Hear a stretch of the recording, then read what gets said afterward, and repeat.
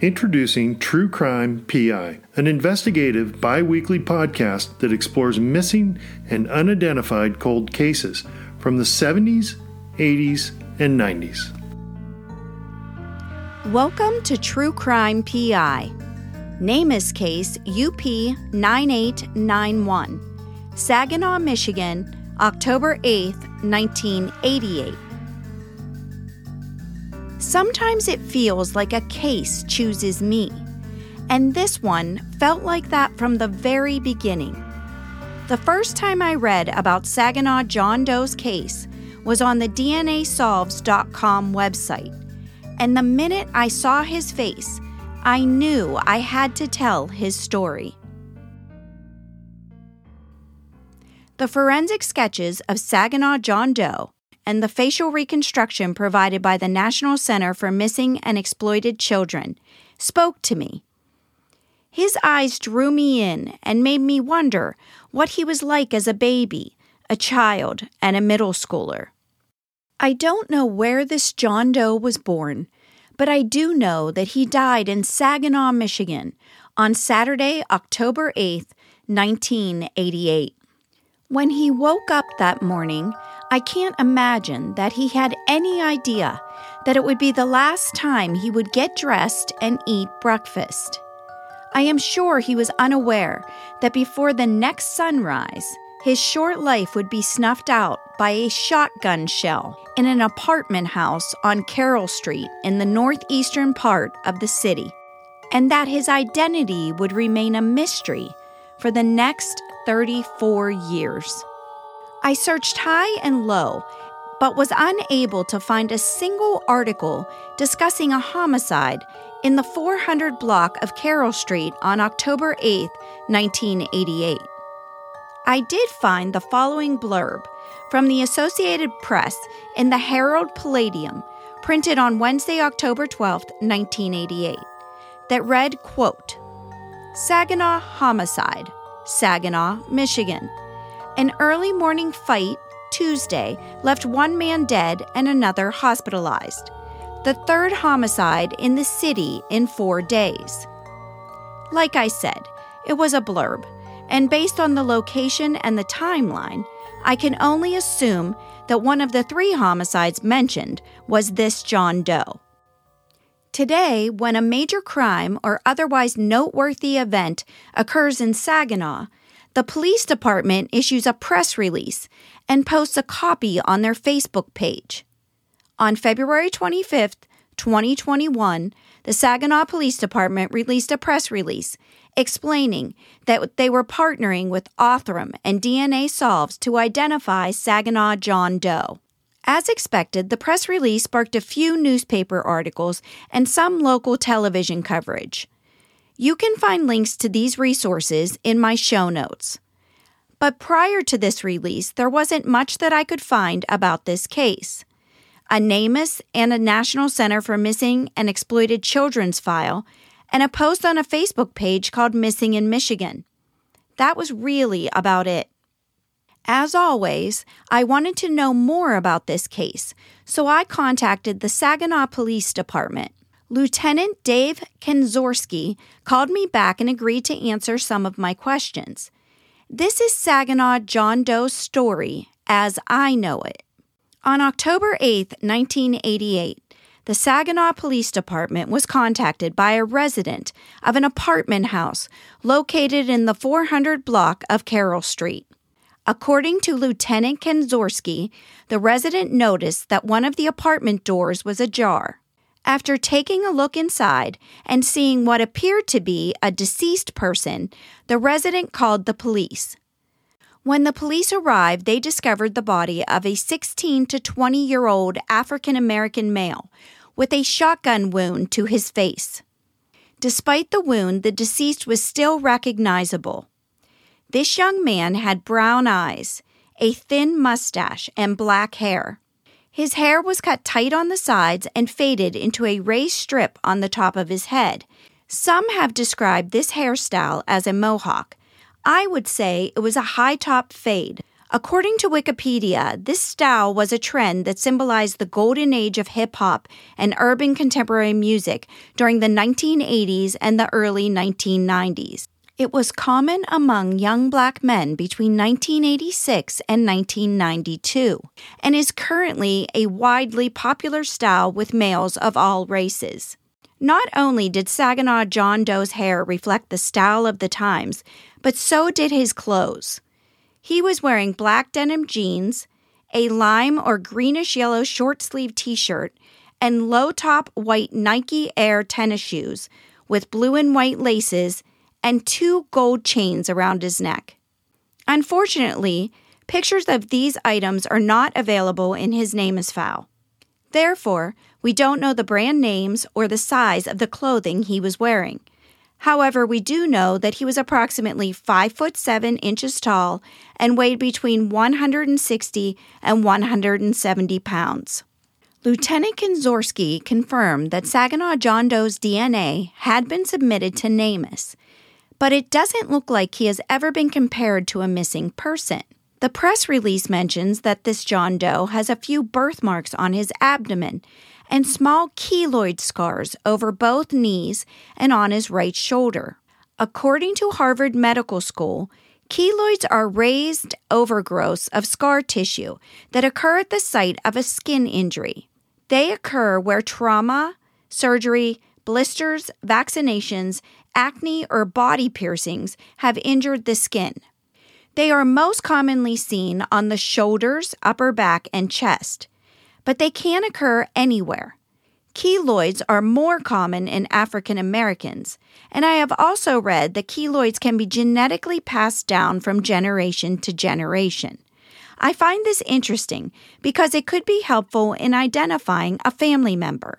When Saginaw John Doe was found, he did not have an ID, and therefore investigators could not immediately identify him. When I asked Lieutenant Kinzorski what he thought the motive for this murder may have been, he said robbery.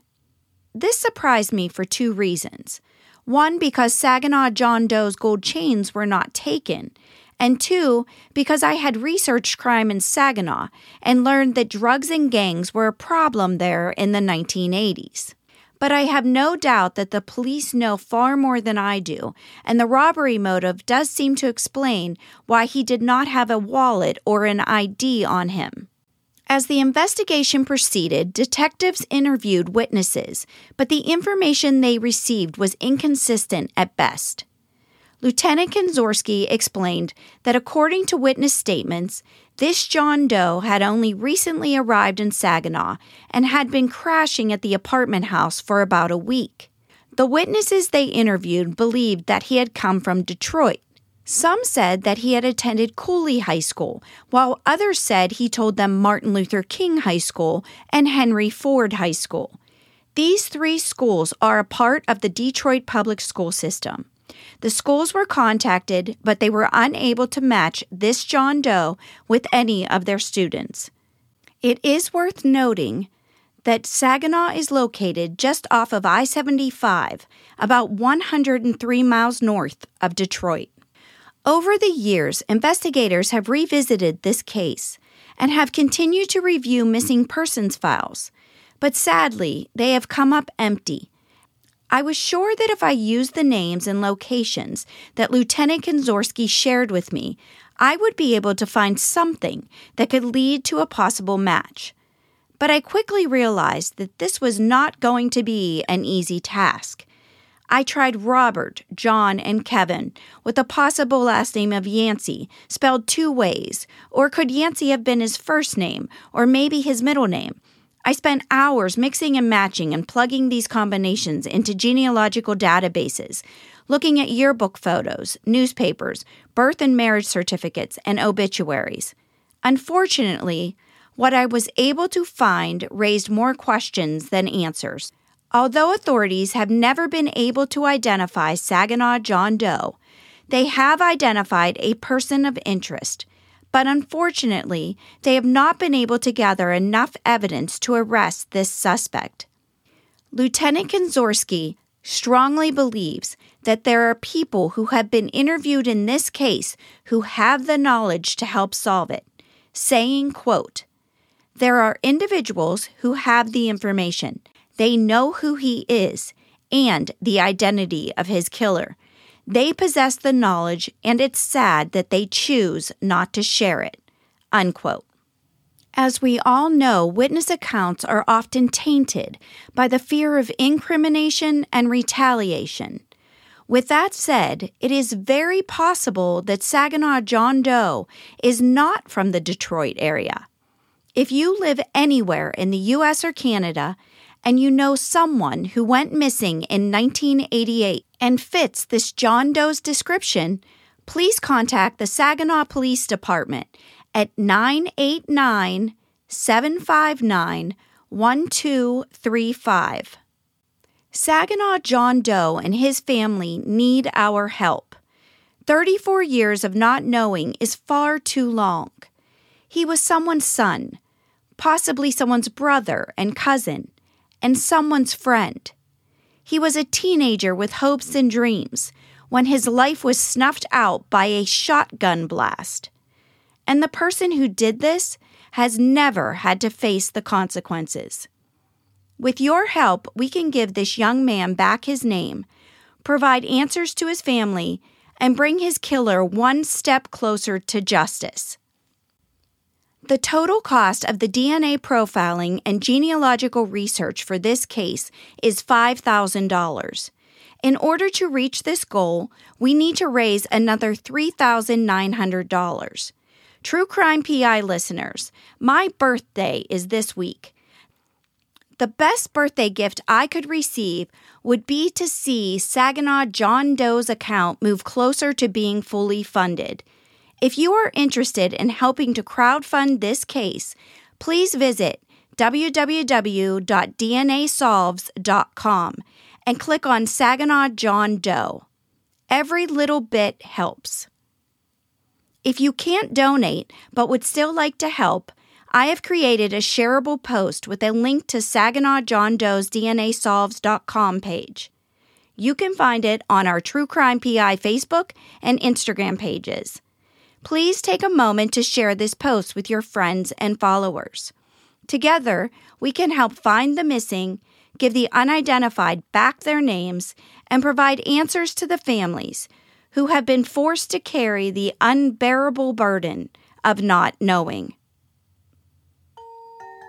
As I was editing this episode, I received news that 2 more Does have been identified through DNA profiling and genetic genealogical research, and one of the identifications has led to a suspect being charged with criminal homicide. These 2 young women were brutally murdered. Their cases were cold with little hope of ever being solved.